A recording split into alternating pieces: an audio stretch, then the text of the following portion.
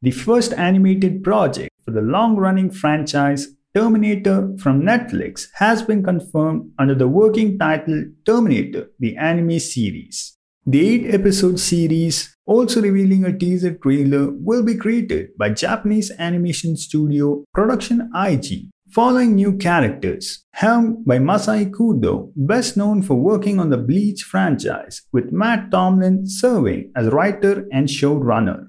Originally announced back in 2021, there haven't been many updates on the project, and while the teaser does confirm that the anime is underway and has made progress, no details on the release date were announced. But with the teaser teasing a coming soon, the series is likely to come out in what remains of 2023 or in 2024.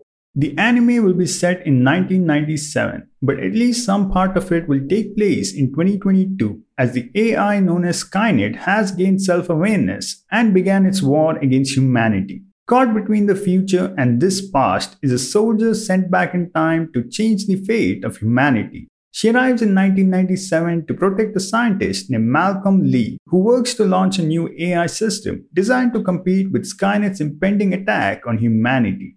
According to Tomlin, the series will take inspiration from past Terminator works, but will deviate from the conventional narrative, emphasizing that the show would break conventions, subvert expectations, and have real guts. The Terminator franchise has undoubtedly been on a downward spiral for some time now, and considering that fans have waited for a long time without any update, not even a single first look at the art style, characters, or animation in the teaser is disappointing. Also, it isn't really exciting to hear that this will once again be sticking to the sending back in time concept. I think this would have been a good opportunity to do something different. But then again, the staff behind the series are definitely competent. Netflix too are definitely upping the anime they bring out. While this doesn't sound as exciting as I thought it would, Terminator, the anime series, could be the breath of fresh air that the Terminator franchise really needs.